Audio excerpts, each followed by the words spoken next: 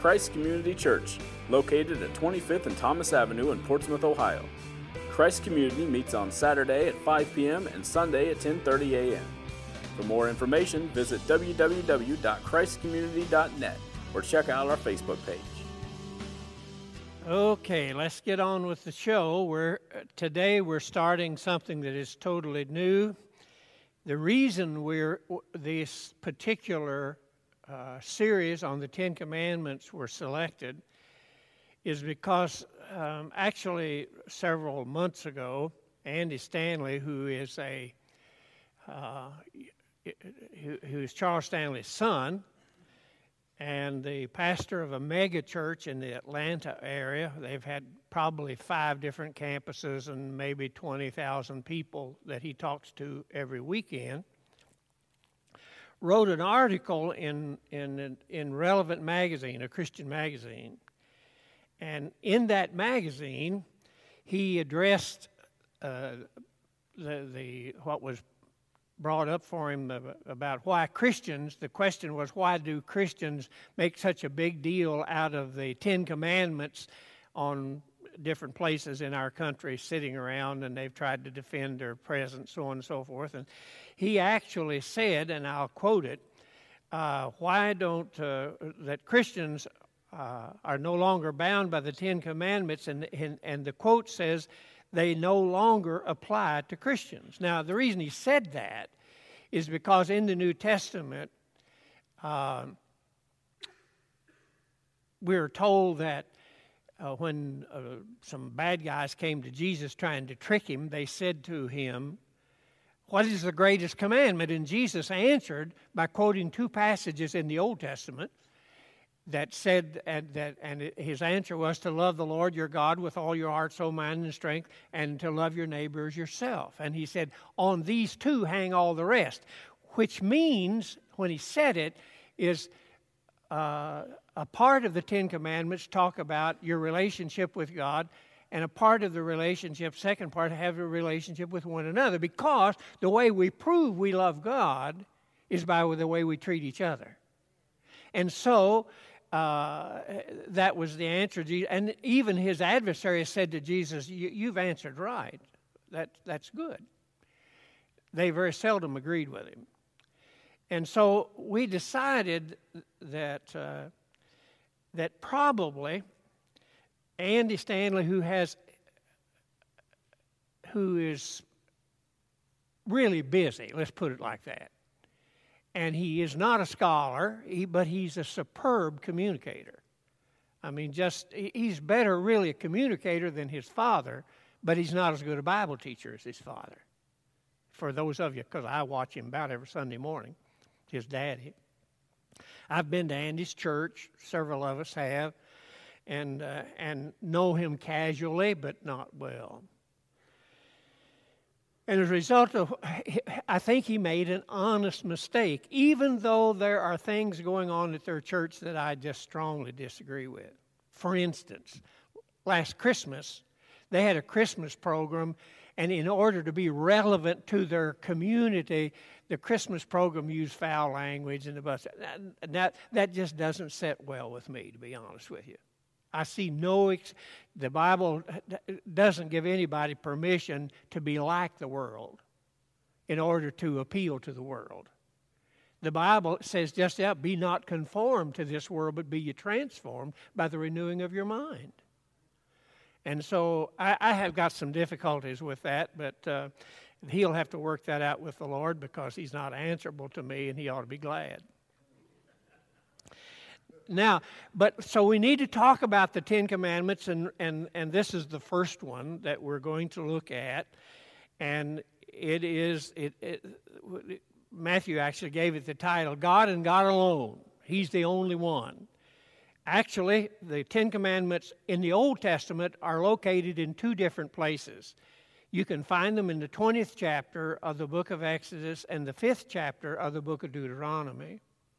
We chose, for time's sake, just to use the 20th chapter of Exodus that reads like this. And by the way, I struggled with this last night, and I will today too, so I might as well let you know ahead of time. We've changed some of these lights up here, and we've replaced the regular lights with LEDs. And the fact of the matter is, I can't see very well as a result of that. I've got these little lights over here on my outline. I can see it just fine. But over here on the Bible, I need another one, so we're going to order another one. They cost $20, so if you could help us out there. I mean, all you got to do is look and see how things are. So that I need it on the other side too, simply because the propaganda about LEDs is simply not true. It is true that they last longer, they don't use as much juice, but they don't give as much light either. And that's just a fact, and I'm living testimony to that. So, but anyway, they're trying to save money, and that goes with it. But here's the way that it reads, and I'll kick it up here so I can see it better. The Lord spoke all these words. This is Moses recording this in the 20th chapter of Exodus, if you want to follow along in the NIV. I am the Lord your God who brought you out of Egypt, out of the land of slavery. You shall have no other gods before me. And that word before probably should be better translated other than me. I'm it, he's saying. You shall not make for yourselves an idol in the form of anything in heaven above or on earth beneath or in the waters below. You shall not bow down to them or worship them, for I, the Lord your God, am a jealous God, punishing the children for the sins of their fathers to the third and fourth generation of those who hate me, but showing love to 1,000 generations to those who love me and keep my commandments. And so he's telling us he's telling us. If you, as my follower, and was he talking to just Israel? And I'm saying no, because all the 10 Commandments except, remember, the Sabbath day to keep it holy are recorded in the New Testament as well. Now, there are differences. We're no longer bound by a lot of the stuff in the Old Testament. If it did, some of you'd have to leave. If you got a tattoo on you, you're out of here. Because it specifically says in the Old Testament, not allowed to have tattoos. And I won't get into that. I'm just telling you that there's a lot. Yeah, I will too. I had threatened to have a tattoo put on my butt, but my wife, she wouldn't allow it because that way nobody could see it, see. But anyway, I wasn't going to do it anyway. But just crossed my mind. I thought I'd share it with you. Now, so the 10 Commandments were given to us, and now you want to go to the 9th chapter of the book of Deuteronomy. And I have a lot of scripture because I want to make sure we're there. So you can be turning to the 9th chapter of the book of Deuteronomy for where we're going next. In the meantime, understand that we're a New Testament church. You have the Old Testament in the 9th chapter of the book of Hebrews called the Old Covenant, because the word for covenant, will, and testament is all the same word. All the same word. I mean, you can translate the Hebrew or the Greek word with any one of these three words, and you know that if you have a will, because if you go to an attorney, and you should, you can get them off the internet. And if it's real simple, you could do it that way. But if it's at all complicated, you better go to an attorney. Everybody needs a will, if for no other reason to keep your kids from hating each other. Have it spelled out. Let them know ahead of time, blah, blah, blah, blah, blah. But if you go, it'll say the last will and testament, because it's all the same word. And now, in between the Old Covenant, the Old Testament, and the New Covenant is the ministry of Christ. And so you actually have 3 different dispensations, they like to call them. And so I understand where Andy is coming from. I think he just made an honest mistake. Because the 10 Commandments, you have to ask yourself this question when you interpret the Bible and you go to the Old Testament or you go to the Gospels for the ministry of Christ. You have to ask your question, is he talking about the kingdom of God, or is he just talking about Israel, or is he just talking about the church? And when he gave the Ten Commandments, it's obvious, since they were repeated in the New Testament, that he was talking about the kingdom of God and not just Israel in the Old Testament, even though it did apply to Israel for sure. Now then, I think it will be of some interest to you to see how this whole thing took place in the giving of the Ten Commandments. Here in the 9th chapter, and we'll just do verse 10 for the fun of it, for the time's sake. It says, "The Lord gave me," and this is Moses recording this, "the Lord gave me 2 stone tablets inscribed by the finger of God." In other words, he was saying, I didn't do it. God did it and then gave it to me, and I bring it down then to Israel. And it's interesting to me, how did God do that? Truth of the matter is, we don't know. But it's interesting in the film, The Ten Commandments, how they depicted that and the whole thing. And Alice Kay has always loved the Ten Commandments because she loved Charlton Heston. In fact, she told me when he actually came to Portsmouth years ago when he was president of the NRA. And it cost me like $200 that I didn't have for her to go see him. It was up at the monastery up on the hill. And so she goes up there and she has her picture made with Charlton Heston, standing like this. And if he'd put his arm around her, I'd have used something from the NRA to shoot him, but that did. And she actually came back and said this later on. She said, if it turns out that Moses is homosexual, I'm going to quit the church. And just pass that along to you to let you know who she is. Now, did you ever wonder what it meant, if you knew it said it, when the Bible says here in verse 10 of chapter 9 in the book of Deuteronomy, he says, it was written by the finger of God. And here's how the cinematographers went to the trouble to show us their concept of how that was done for the original Ten Commandments. It looked like this.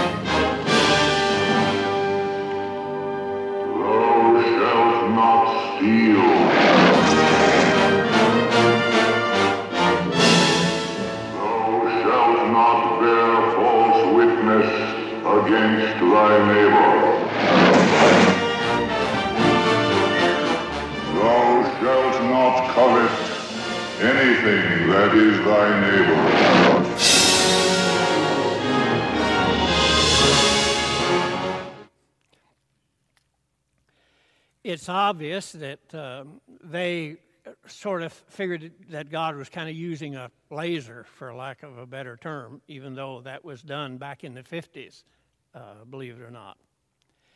Now, that's the first group, and Moses brings those down, and he finds the people were with that golden calf, and they were just wilder than a bunch of deer. They were wild enough to shoot at.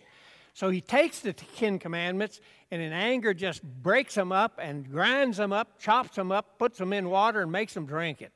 That was their Kool-Aid. And now then, the 10 commandments didn't exist.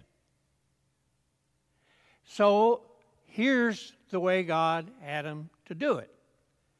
And here now then, we go to the back to Exodus, the 32nd chapter of the book of Exodus, and we find out, starting at verse 15, Moses turned and went down the mountain with the 2 tablets of the testimony in his hands. That's the 10 commandments. They were called the tablets of testimony.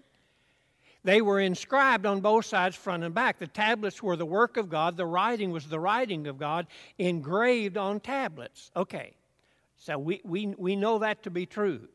Now, if you go back again to the 10th chapter of the book of Deuteronomy, we have now addressed what he did to replace them. Starting at verse 1, it says this: "At that time the Lord said to me," Moses talking, "Chisel out 2 stone tablets like the first ones and bring them up to me on the mountain." In other words, the first ones were written by the finger of God. The second, the duplicates, were made by Moses since he knew what was on them, and they were chiseled out. Now, it's sometimes referred to as the Decalogue, which just literally translated means 10 words. And probably initially, all of the information that we have in our Bible was not on those stone tablets. It was probably just 10 words. God alone, or, whatever the Hebrew would be for that, because I don't know Hebrew. And adultery and stealing and so on, blah, blah, blah, blah, blah. And here's what he goes on to say. Now, here's what, you're to chisel these out, and I'll approve them. Also, he said, and I'm reading on, make a wooden chest. Now, this wooden chest is called for Israel the Ark of the Covenant. And in the Ark of the Covenant, keep in mind this, he said, "I will write on the tablets the words that were on the first tablets which you broke. Then you are to put them in the chest, in the Ark of the Covenant." So I made the ark, he said, out of the acacia wood, chiseled out the 2 stone tablets like the first ones, and I went up into the mountain with the 2 tablets in my hand. Now, and the Lord then put on them the words that were on the first one, is the way that it reads in these first 3 verses, first 4 verses really. And then these were put in the Ark of the Covenant, and Israel carried those things around forever. Now, sooner or later, you're going to be asked a biblical question.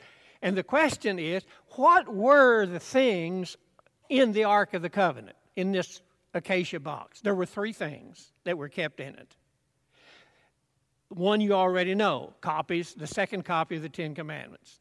The second one was, if you've watched the 10 Commandments, and if you want to watch it, then you can't get it on one of those things on television. I've got a copy you're perfectly welcome to take and look at and bring back after you're through with them. Now, the second thing that was in them was the rod of Moses, or the staff of Moses, that he then gave to Aaron, and it was referred to as the rod of Aaron that budded. And the third one was a jar of manna. I've always thought that was kind of funny, because the manna that was given to them when they were looking for something to eat in the desert, they said, just take enough for today, because this stuff will rot on you. I could just think of what that... because we get bread, and if we don't use it enough, it gets moldy, that we get down at Kroger's. And I can say that since Jim's retired. I'm not talking about... And I think, I wonder what that stuff looked like after about 3 months. I bet that was tasty-looking stuff. But anyway, those are the 3 things that were in the Ark of the Covenant, and all of them stood for something. We don't have time for that. Now then, let's talk about the God that existed here, that was, because Israel had been in bondage down in the Delta area called Goshen in Egypt for 430 years. And during that 430 years, instead of them being an influence on the Egyptians were an influence on them. And the New Testament warns us that's a problem we have too, because the church is to be an influence on our culture and not the other way around. I think that's where Andy Stanley made his mistake. Now, and so the Bible teaches very clearly that God of the Israelites, the God on the mountain of Horeb is the one peak on the Sinai Mountains in the southern part there of the Sinai Peninsula. And Mount Horeb was referred to as the Holy Mountain. It's actually a volcanic type thing. And many of us have been there. Ralph, if I remember right, because I got sick and couldn't go up there, I think they leave around midnight in order to get up there around sunup. Isn't that about right? And anyhow, they had gotten used to pagan temples, and in those pagan temples would be a whole plethora of gods. There'd be a sun, one for the sun, one for the moon, one for sex, one for this. Everything that you can think of, they had a god for in those pagan temples. And the local gods, they would have some local gods that were important. You'll see in just a moment that the god that got them in a heap of trouble at the foot of Mount Horeb was the local god for the city of Memphis that was located upriver from Goshen, upriver on the Nile. But the Bible clearly teaches that God isn't like any of those things in those pagan temples. Why? Because He is alive. He's a living God. And these were idols made by human hands. Made by humans for the purpose of giving humans the freedom to do whatever they cockeyed well pleased. Because that's how man really is. So here in the 8th chapter, for instance, of the book of Deuteronomy, in verse 10, it says the following. It says, when you have eaten and are satisfied, praise the Lord your God for the good land He has given you. And so be careful and don't forget that the Lord your God and failing to observe His commands, His laws, His decrees, and so on and so forth, because He goes on to say in Exodus 10, as when He's addressing the same problem of people obeying the true and the living God as opposed to the pagan gods that are there, He says here in chapter 8, and this is one of the things you have to be patient with me on here because of the low light. In verse 10, he says, and Moses replied, I will be as you say, so that you may know that no one is like the Lord our God. So they're being taught that God of the Israelites, the true and the living God, is totally unique when compared to gods made with human hands. You following that so far? That makes sense to you so far? So there's no one like Him. And when you go to the 86th chapter, 86th Psalm, it would be in verses 8, 9, and 10, it goes into great length and say, there are all these other gods, but you alone are God, as opposed to human-made things that people have a tendency to bow down before. Now, Israel was constantly reminded by God through the priests of who the living God really was. And they developed, and every child from the time that he could talk was taught what they call the Shema, S-H-E-M-A. It's found in the 6th chapter, the 4th verse, and it's just very short. It says this, Hear, O Israel, the Lord our God, the Lord is one. As opposed to all of those gods that are found in a pagan temple or on the streets or wherever that Israel had been exposed to for 430 years. And so the oneness of God, even that concept, is carried over into the New Testament, especially in the city of Ephesus, where the goddess Diana was such a big deal for them. And And so in the book of Ephesians, the 4th chapter, he goes to the trouble, Paul goes to the trouble to say, hey, look, guys, there's one Lord, one faith, one baptism, one God and Father of all who is in and through you all. God is one, just like the Shema said in the Old Testament. He's not many, he's one. Even though he's Father, Son, and the Holy Spirit, he is God. And so that's a mystery that we have yet to understand.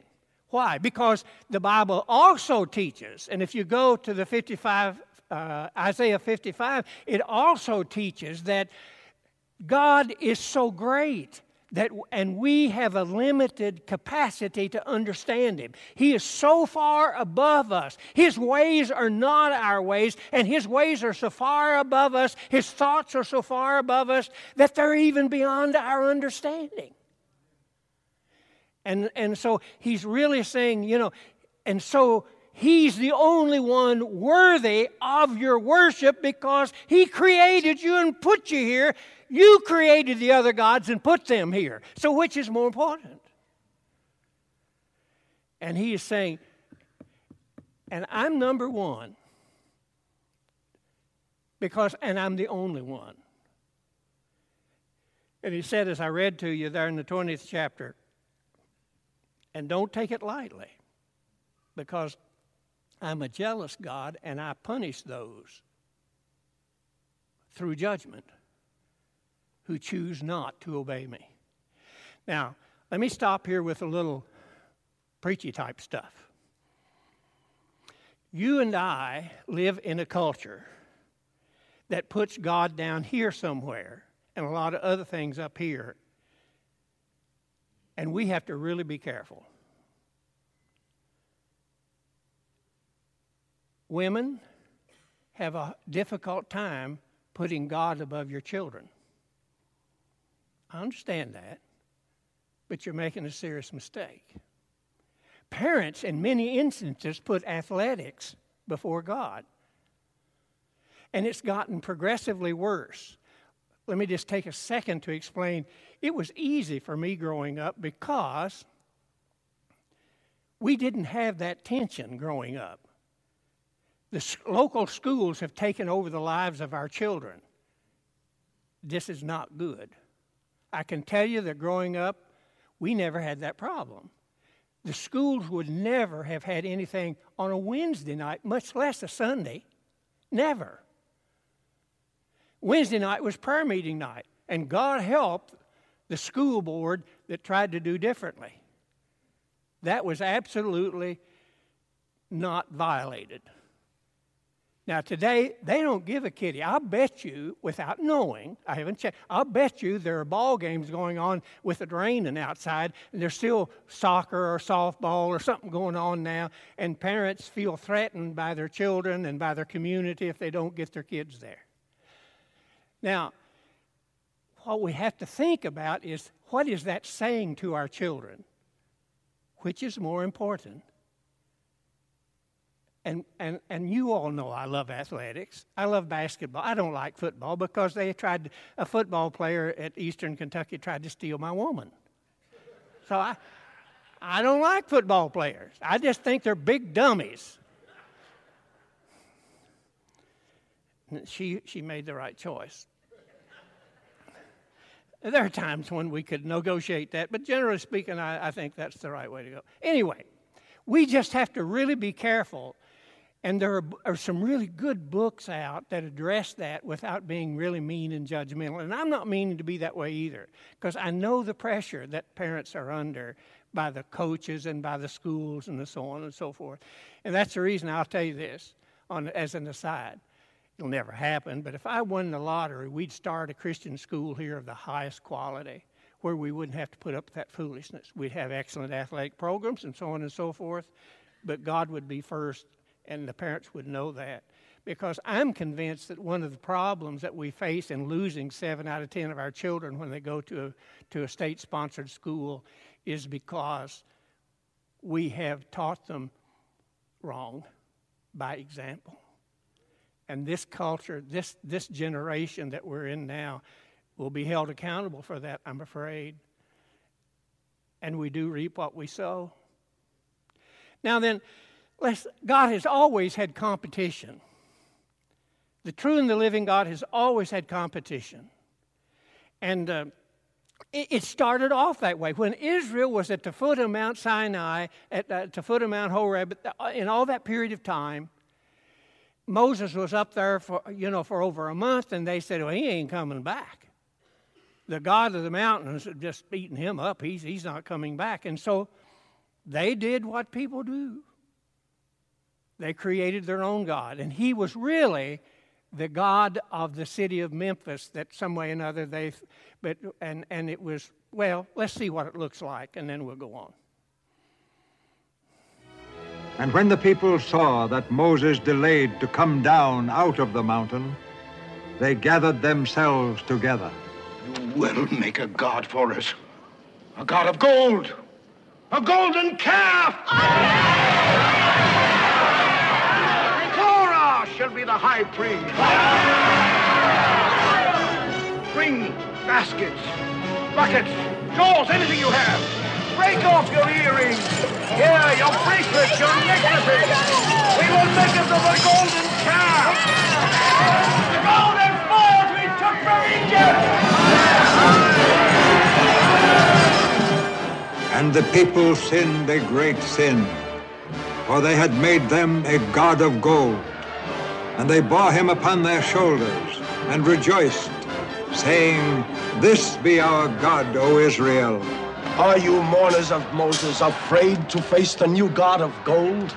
They were as children who had lost their faith. They were perverse and crooked and rebellious against God.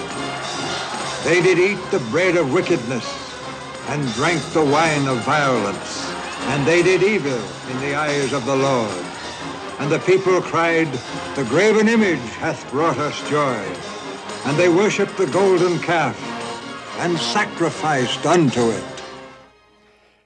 Believe it or not, the residue of that calf worship in Egypt, you still see it celebrated today. On your television once a year, you'll see the running of the bulls in Spain.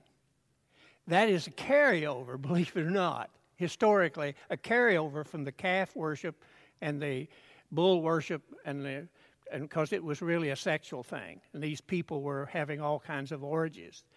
The New Testament clearly says this in the 5th chapter of the book of Colossians. Put to death in our own lives whatever things belong to our earthly nature. Sexual immorality, impurity, lust, evil desires, and greed, which is idolatry. Put them to death. See, what they did is they opted to sensualism. That's what I like to call it, because I think it's really what it is.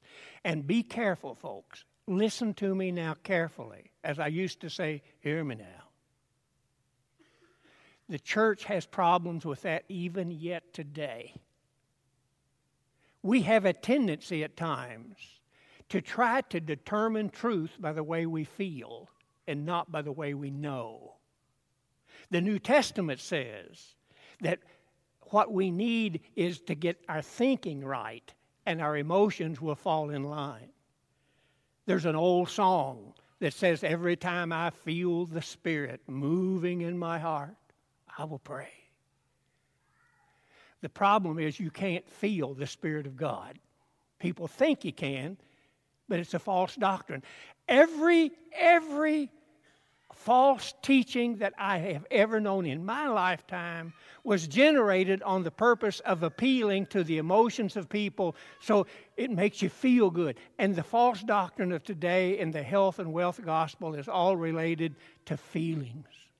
The Bible says it is by the renewing of your mind. Get your thinking right. Learn what God says and then commit to doing it, is the way that it's done. Is it easy? No, it isn't easy. But it's right. For you see, false gods and false teaching can be impressive. If you were to go back into the book of Deuteronomy, and I probably won't get done here, but I'm going to get as far along as I can, and I may skip a little get there because I bit off more than I can chew. Here in the 13th chapter of the book of Deuteronomy, they said you got to be careful now to Israel because false religion is impressive. Here's the way it reads, verse 1, starting at verse 1, 13th chapter, book of Deuteronomy. If a prophet or one who foretells by dreams appears among you and announces to you a miraculous sign or wonder, or if a sign or a wonder of which he has spoken takes place and he says, let's follow other gods you haven't known, and let's worship them, you must not listen to the words of that prophet or dreamer. The Lord your God is testing you to find out whether you love him with all your heart and with all your soul. It is the Lord your God you must follow, and him you must revere. Keep his commandments and obey him and serve him and hold fast to him. You stay faithful to the Lord by holding on for dear life in times of great temptation. You do. And we've all been there and done that if you lived any period of time at all. Now, the same concept is repeated in the New Testament in the book of 2 Thessalonians. It is here in chapter 2, starting at verse 9, that says, the coming of the lawless one will be in accordance with the work of Satan displayed in all kinds of counterfeit miracles and signs and wonders and every sort of evil that deceives those who are perishing. They perish because they refuse to love the truth and be saved. You love the truth by knowing what the truth is. We live in a culture that says there ain't no such thing as the truth. Everybody has their own truth. You've been smoking dope if you believe that. Now, so, and God, and the Bible says, it goes on to say, if you follow that line of thinking, you're following what the devil uses is a powerful delusion. It's impressive.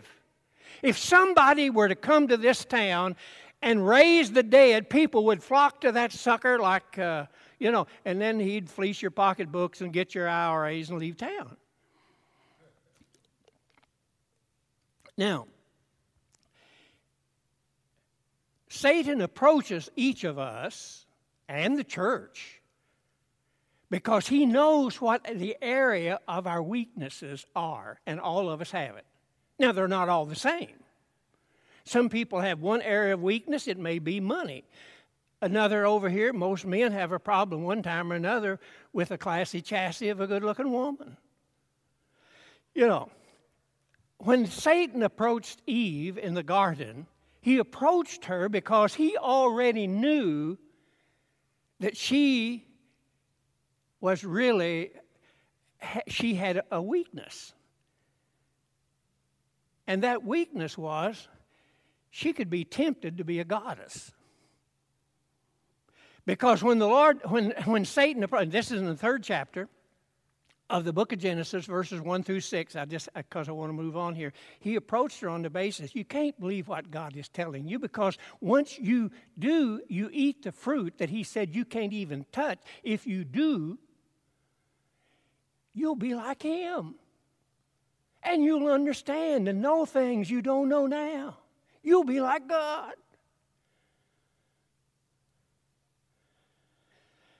Then there are other areas where he said we make terrible mistakes. Now listen to me, Mommy and Daddy, because you're going to be faced with this if you got kids, and it ain't going to be easy. The Bible teaches, both in the 34th chapter of the book of Exodus and in the New Testament,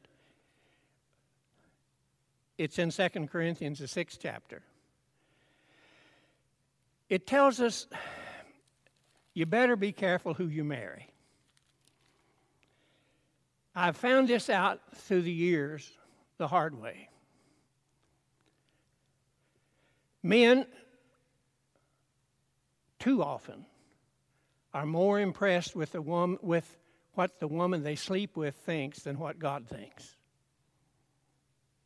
And vice versa. And the Bible, that's a sermon for a different day, but it's certainly there. The Bible says, really be careful who you marry. Really be careful who you marry. It's both in the Old Testament and in the New. In the Old Testament, Israel was told this. And then we'll go to the New Testament in just a second. Here in the 34th chapter of the book of Exodus, in verses 15 and 16, he says this: "Be careful not to make a treaty with those who live in the land, for when they prostitute themselves to their gods and sacrifice to them, they will invite you, and you will eat their sacrifices. And when you choose some of their daughters as wives for your sons, and those daughters prostitute themselves to their gods, they will lead your sons to do the same." In other words, he was saying, don't marry outside of your faith. We don't pay any attention to that because we say marriage should be done because you have warm and fuzzy feelings for a girl with a classy chassis, or the boy drives a Porsche or whatever.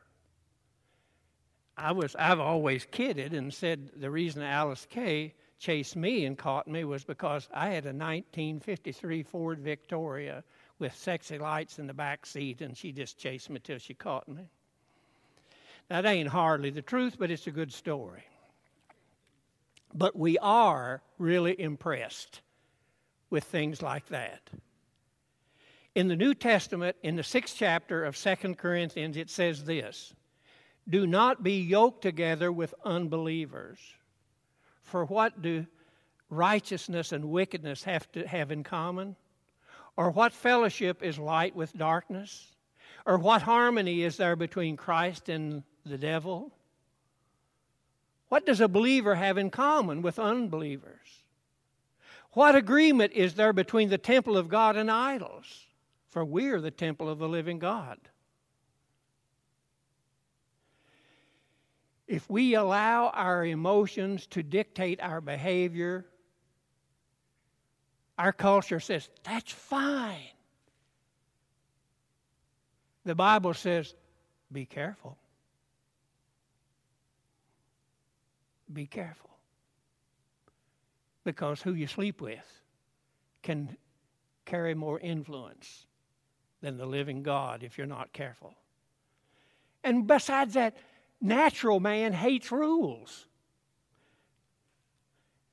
I was coming out of the house the other day, went to my car, was getting ready to back it out on a one-way thing, and here comes a guy driving down the wrong way on a one-way.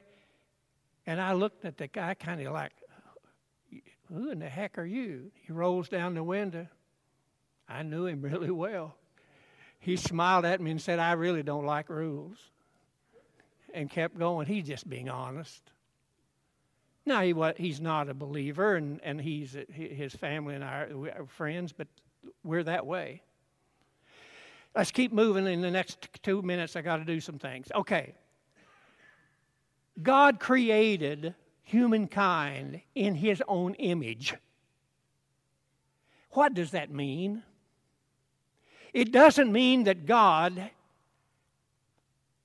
looks like us, because in the New Testament we're clearly told when Jesus was talking with the woman at the well in Samaria that God is spirit, and they that worship Him must worship Him in spirit and in truth. We need to understand that when God created us, He created a spiritual being and then clothed it in flesh. And death is the laying aside of the flesh so that we can get to heaven, because in the 15th chapter of 1 Corinthians it says, flesh and blood cannot inherit the kingdom of God. So the real person that lives in the flesh is freed to be a spiritual person, to go live in the presence of a spiritual God for eternity. But it's necessary to lay aside this tabernacle of the flesh. The redeemed, you see, are eternal. And God created us as spiritual beings. Now, here's our problem. We are flesh and blood until we die. And the flesh and blood has a tendency to be selfish. And Satan takes advantage of that and pulls us in one direction according to our weakness. And the Spirit of God, when we're born again, pulls us in the direction of following Jesus. And we're caught in that war. That's the reality of living in this world today. The same problem existed with Israel. And God said to Joshua, Joshua, you have to choose who you're going to serve if you're going to lead my people and succeed Moses. And Moses and Joshua said, and we need to say, as for me and my house, we'll serve the Lord. We have to make that choice. And there will be times when we fail. There will be times of weaknesses where who we run around with or who we marry or who we go into business with or whatever creates real problems for us. But we need to choose to serve our God because He's the only one who can offer us eternal life. The others offer us temporary pleasure and death. I think life is better. So, Lord, I ask your blessing upon this gathering this morning. Help us, oh God, to choose you and follow you. And when one of us trips our toe, to give everybody else, give them a hand and lift them up and encourage us on. Bless this gathering of people, Lord. Help us to be an influence for you on our culture, wherever we find ourselves, is my prayer in Jesus' name. Amen? Girls, don't forget you've got a Bible study this coming Thursday. You better learn something about Naomi. Other than that, hit the bucket and go home. Christ Community Church, located at 25th and Thomas Avenue in Portsmouth, Ohio. Christ Community meets on Saturday at 5 p.m. and Sunday at 10:30 a.m. For more information, visit www.christcommunity.net or check out our Facebook page.